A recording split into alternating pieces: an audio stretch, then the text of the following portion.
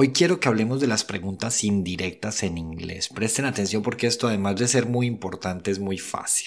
Las preguntas indirectas son un medio elegante y cortés de obtener información y es muy común utilizarlas en inglés formal, pero además en conversaciones cotidianas, ojo, para sonar menos directos y más educados.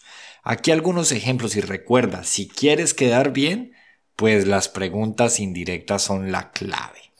¿Cómo haríamos la pregunta "What's the time" de manera indirecta? Podríamos decir "Could you tell me what the time is?" ¿Ves cómo suena más suave y más educado? Otro ejemplo podría ser transformar la pregunta "Where is the nearest supermarket?" en "Do you know where the nearest supermarket is?"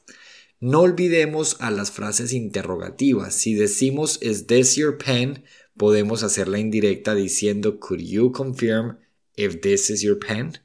Por último, recuerda que a pesar de que estas preguntas comienzan con una frase interrogativa, terminan con un punto y no con un signo de interrogación, porque se consideran enunciativas. Esto para la parte escrita. Así que asegúrense de practicar este tema que además es fascinante y van a ver cómo se vuelven más fluidos, naturales y expertos en el idioma. Recuerden seguir para más.